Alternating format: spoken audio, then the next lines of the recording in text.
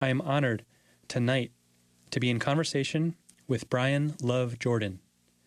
After more than 15 years in prison, a judge ruled that Brian should get a new trial, but then the Connecticut Supreme Court recently reversed that decision. And so Brian is joining us tonight to share his important and urgent story with us. And we are also joined tonight by civil rights attorney Alex Taubes. Brian, Alex, welcome to Mic Check. Thank you. Thanks for having us. Thank you both so much for joining me for this important and urgent conversation. Brian, thank you so much for wanting to share your story tonight. And I was wondering if you could start off by talking a little bit about yourself, about your early years, about your life. How old are you, and where you grew up as well? Sure. Before I do that, I just want to thank Attorney Alex and you for allowing me to speak to you tonight about something that's very important to me, but to the public as well.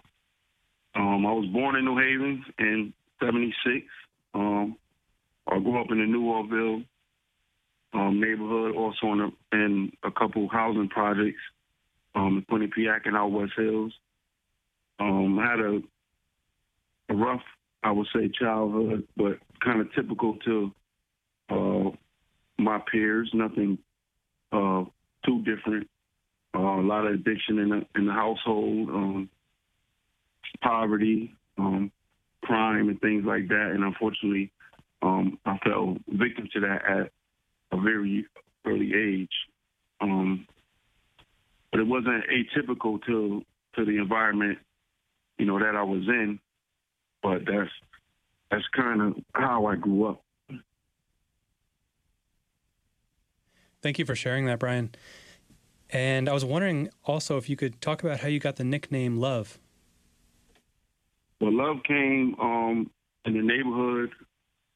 We used to do like a lot of block parties and things like that, and we would feed the neighborhood. And a lot of the older folks in the neighborhood used to always say that I spread love. So it used to be Spread Love was my name, and then eventually it just became Love or Be Love. People started calling me. Well, that's like where the name came from. Yeah, I have to say I had read because Alex had sent me a really powerful Yale Daily News article that you were interviewed in, and you're one of the voices in. And I thought that was a really powerful article, and I just wanted to say, that's something that everyone should read as well. And so, Brian, what are some things growing up that you enjoyed and that you were passionate about? Well, surprisingly, school was something that I really liked, but just couldn't stick with it. But I did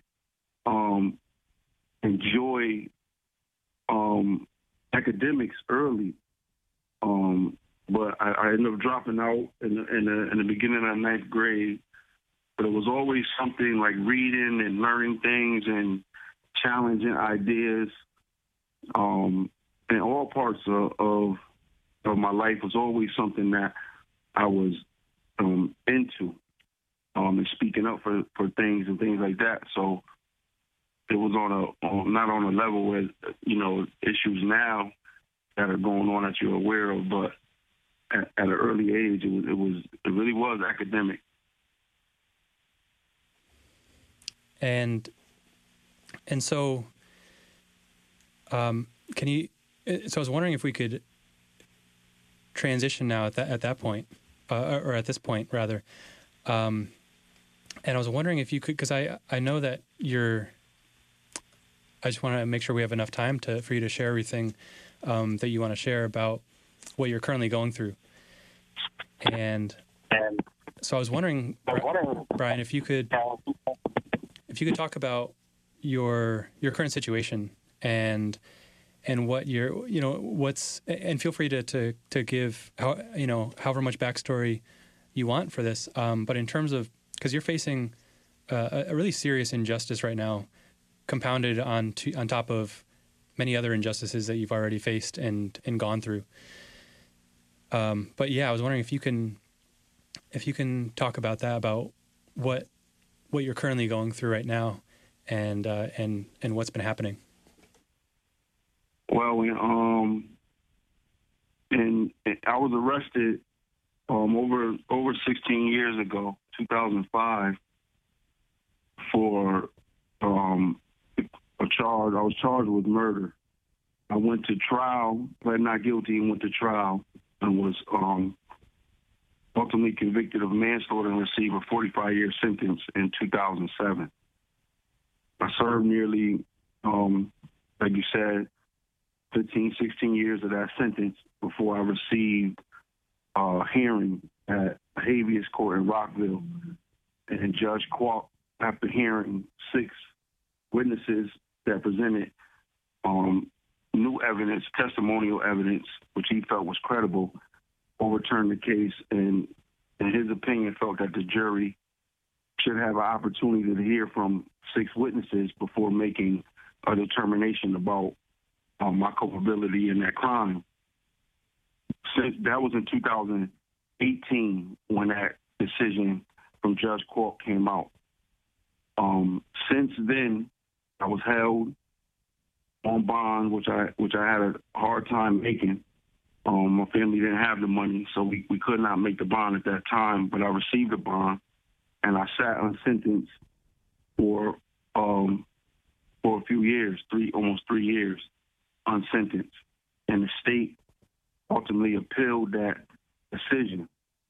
And Friday, the Supreme Court, in its opinion, feels that the habeas judge, Judge Kwok, made ultimately 6 errors in the decision and applying the law, saying that it would ultimately have made any difference if the jury would have heard from any of the 6 witnesses. In their analysis, because it wouldn't have made a difference, they reversed the decision, and the case is on its way back to New Haven under the jurisdiction of Patrick Gifford, the state's attorney for this jurisdiction, to make the determination on whether he will reincarcerate me or the other options that he may have. So that's in the summary. That's kind of what the situation has been and what it is now. Wow. First of all, I'm so sorry that you're going through this, Brian. And thank you for sharing all that, because I know it isn't easy. And no, it's quite difficult. And Attorney Talbis, I was wondering if you could contextualize this a little bit and talk about what Brian is going through, and how, in your opinion, how often something like this happens, and also what this means for Brian at this point, and that larger context. Well, like Brian said, the decision now is in the hands of New Haven law enforcement authorities like Patrick Griffin, who has the power to prevent this miscarriage of justice from continuing, to prevent the reincarceration of Brian. But the larger context of this is how difficult it is for a black man in America to get a fair trial. And we know how difficult it is. We're seeing right now with the trial of the murderers of Ahmaud Arbery that black people have no fairness in the American system. And so what happens is, even when it's conclusively proven beyond a shadow of a doubt, and a state court judge is willing to say this man did not receive a fair trial, 6 witnesses to a crime where the only evidence in the crime ever was the testimony of witnesses, 6 who the lawyer failed to call, were brought up to Rockville, Connecticut, testified before this judge, and this judge ruled Bryan did not get a fair trial. Connecticut once again shows that it makes up the law as it goes along and will not provide justice to people of color. So it reverses the judge's decision. Even though the justices of the Connecticut Supreme Court were not there at the original trial, they were not there when Judge Kwok made his decision to overrule the trial. They're just reading things on a page and deciding that, no, we're going to let New Haven, if it wants to reincarcerate Bryan. So it's an outrageous decision, and it should send chills down the spine of every listener that when there's such substantial doubts about a person's guilt for some of the most serious crimes and for a 45-year sentence, that the system will do everything it can to reincarcerate that man. In this case, great person, the person in Bryan. It really goes to show how unfair and unjust our justice system truly is, how illegal and wrong it is. And every single listener needs to be aware of this case, and we need to be protesting it just as much as what we saw across the country last year, because this is how our system puts its knee on the necks of people every day. Thank you so much for sharing that, Alex. Attorney Taubes, thank you for that important context and for everything you just said, really. And Bryan, thank you for everything you've been saying and sharing your story. And this is such an injustice, and like you said, Attorney Taubes, that it really is about the system and about the system being fundamentally racist and doing everything it can to reincarcerate people. And yeah, wow, yeah. The judge who ruled that Bryan should get a new trial is no cupcake. Okay, this guy rejects 9 out of 10 people who come in front of him asking for a new trial. I mean, 9 out of 10 is generous. More like 99 out of 100. You know, this was a real miscarriage of justice where you had 6 people willing to come up to Rockville who were not brought in the original trial in New Haven. You know, New Haven and Rockville are not close. You know, to get 6 people to come to Rockville and say, wait, they didn't call on me in New Haven, and for the judge to think that's enough to overturn the case. Now the Connecticut Supreme Court, Justice McDonald, who's supposedly a progressive individual, to overturn that from his ivory tower. This is a huge injustice. This is a huge problem. And they're going to need to either reconsider their decision, or the United States Supreme Court needs to come in and reverse it, or Patrick Griffin, the New Haven prosecutor, needs to just simply say, you know what, we got 15 years of incarceration from this man. There are sincere, real doubts about this conviction. We're going to say that this is enough. Thank you so much for sharing that, Attorney Taubes. And if you're just joining us right now, the name of this program is Mike Check, and my name is Mike Murley. And this radio station is WPKN, Independent Community Radio, broadcasting from the campus of the University of Bridgeport, 89.5 FM, and streaming on the web at WPKN.org around the world. And my name is Mike Murley, and I'm joined this evening by civil rights attorney Alex Taubes and Bryan Love Jordan, who after more than 15 years in prison was found to by a judge that he should get a new trial when the Connecticut Supreme Court then recently chose to reverse that decision. And so Bryan has been sharing his story, and Attorney Taubes has been sharing important background and context from a legal standpoint. Thank you both so much again for being on the show tonight and for joining me to have this conversation. What can our listeners right now do to learn more and get involved in advocating or in taking action? It's a difficult and it's a delicate situation, and I'm glad that Attorney Alex brought up the racial lines of how the justice system operates. For minorities, which is mostly what fills up the criminal justice, their voices are silent. So I'm not deaf to just being able to give a voice to something that happens, quite regularly, where people present a lot of evidence to these post-conviction courts, and they are routinely shut down in the dark without so much of a ripple. A lot of the power, for me personally, is going to lie in the hands of Patrick Griffin.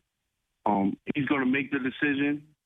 So the more people that voice what they can find, you can research on your own. You can find the decisions out there. There's articles written. There's all of this is public information. But the more that people contact Patrick Griffin and express this to him, the outrage and the injustice that's going on, and the racist component of this, just the ideology of the criminal justice system and how it leans towards people that look like me and it treated so unfairly, because it is his decision at this point. There's really right. There's really no other person. There's a judge that sits on a bench, but Patrick Griffin can end this whenever he wanted to. Yeah, it's the prosecutorial authority. In Connecticut, the state's attorneys have so much power. They can throw people in jail when they want to. They can let them out when they want to.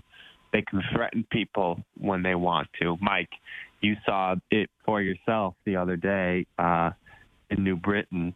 I mean, these prosecutors are way out of control here. And when you've got someone who there's serious doubts and issues with the integrity of the trial that convicted him, and where a totally neutral judge has said, wait a minute, this guy needs to have a new trial, the prosecutor's office should have the humility and sense of justice to say, enough is enough.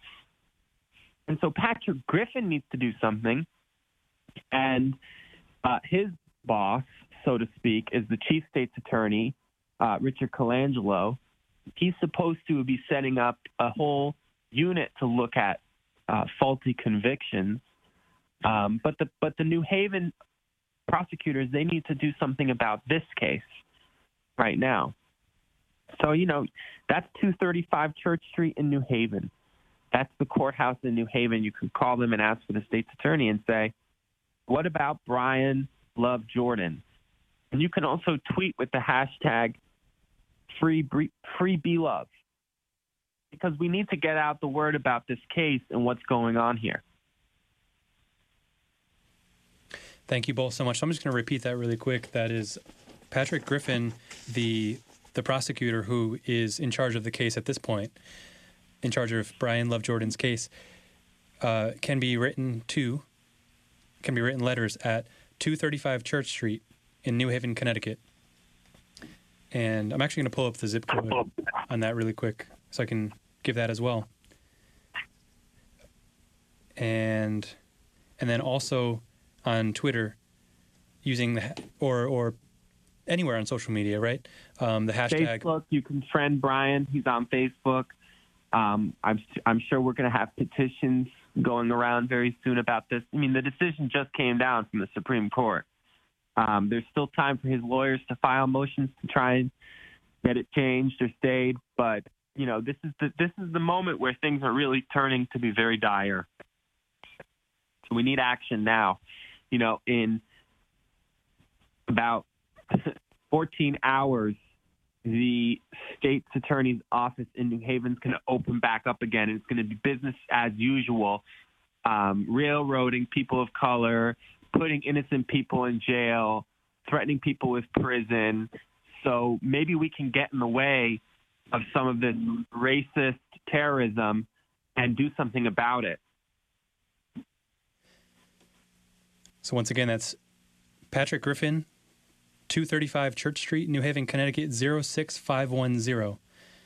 And that is to send correspondence, letters urging action on the case of Brian Love Jordan. And I know phone calls as well can be made. I guess there's a general line at 203-503-6818 for that courthouse. And then there's probably a directory, or one can probably speak with the operator and ask for Patrick Griffin's office. You'll be surprised at how hard it is to reach them. You know, they make it intentionally. You know, if you're on there and you're a real fighter for justice, then you'll find you'll actually be able to get one of these people on the line, and I will commend you for that, because they intentionally make it difficult to find them or to ever reach them or even leave them a message. And yet they're the ones who hold the keys to the jail cells in our state, and they really are the ones who decide who goes and who doesn't. And you know, they do it by divide and conquer. It's not about justice or finding out what actually happened at the time of these, you know, tragic events that lead up to cases and prosecutions. They just want to get as many people, particularly people of color, into prison through convictions and keep them there as long as they can. And most of these prosecutors have never even been down to the prisons to see what it is like, what they're putting people through, and how they're ruining people's lives, often for no reason. Really quick, Brian, could you actually, speaking to Attorney Talbot's point just now, could you share briefly for anyone listening who, like Attorney Talbot is saying, doesn't know anything about the prison system, has never experienced or been impacted by the prison system for themselves, can you just share, you know, if you could speak to someone like that, someone who has no experience with the prison system, what would you say to them? Well, I'm still learning myself. Since I've been released, I'll say this: since I've been released, I knew what I lost when I went to prison. Like, you know, loss. It's perpetual loss.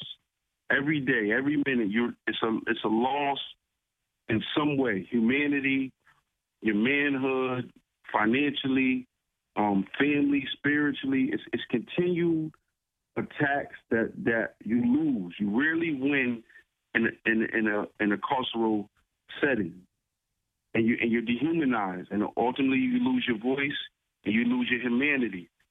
But what I didn't know, and I had to learn when I came home, is what the effects of that is. So I knew what I lost, but when I came out, I realized what the effects of all those losses are, and it was very difficult to find my place back into my family, find what my role was, find how to love people and be open to people, not shut down. You know, so it's a loss of a person that you were or could be. You may be very successful out here upon release from prison, and I root for those that are coming home, but you're not going to be the same person after going to prison. You will have to reinvent yourself, and you're going to have to accept some of the traumas that you're going to have to live with for the rest of your life, because they just simply don't go away. It's a very, very traumatic place. It's a very racist place, dehumanizing. I was in there during the COVID situation, and I seen the positive cases in the cell were non-positive. I seen people dragged out of there in bags and laid out like they weren't human beings. I seen staff know that they were positive and bring it in and not care about you like you were an animal. So it's a place that you won't see it because you're in the public, and you only get what the corrections releases through media snippets and things like that, and press releases. But it's a very dehumanizing and cruel place to be. And I survived it, you know, and many don't. And you know, I survived it. So it's a very dehumanizing place. Thank you for sharing that, Brian. And can you talk about, we have just a couple minutes left. Can you talk about your hopes and dreams for the future, Brian? Since I've been home, I work hard to be what I vision myself to be. I'm proud to say that I'm a student of Yale University and a student at the University of New Haven. I'm employed at UPS. I met a woman that I really love and have moved on to start a stable family unit with her. And I'm working on, stabilizing my family and getting back to a role that's more comfortable for everybody. So in that sense, of those things may seem simple, they were very difficult for me. And my vision for myself is just to be that complete person, a person that, goes to school, gets his degree, works on issues that relate to mass incarceration and racial injustices and things of that sort, and have a voice in this field through what I went through and my experiences and what I feel are possible solutions to it. And it's just simply that. And I work hard at it, and I'm fortunate to meet people like Attorney Alex and the like that are also in this arena and are willing to give me an olive branch when I really, really need it. But it is important, though, for me that those listening know of not only what happened to me and not this case, but the things that I am doing, out here now to make not only New Haven, but this situation of mass incarceration end. And I'm actively involved in that. Thank you so much, Brian. We are just about out of time, so I just wanted to say, civil rights attorney Alex Taubes, Brian Love Jordan, thank you both so much for being on Mic Check tonight with me. And Brian, thank you so much for sharing your story and talking about the urgent situation that you're going through right now, as well as speaking about yourself and your life. And I just want to say my heart goes out to you, Brian, and I will definitely be doing whatever I can to help and to continue to speak out. And again, for everyone listening, that's hashtag FreeBeLove. And Patrick Griffin is the prosecutor in New Haven. So Brian, Attorney Taubes, thank you both so much for being on tonight and joining me. All right. Thanks, Mike. You can also find me on Brian Love Jordan on Facebook, which I plan to update starting tomorrow, just as I receive more information so people know what's going on. And I do appreciate the both of you very much.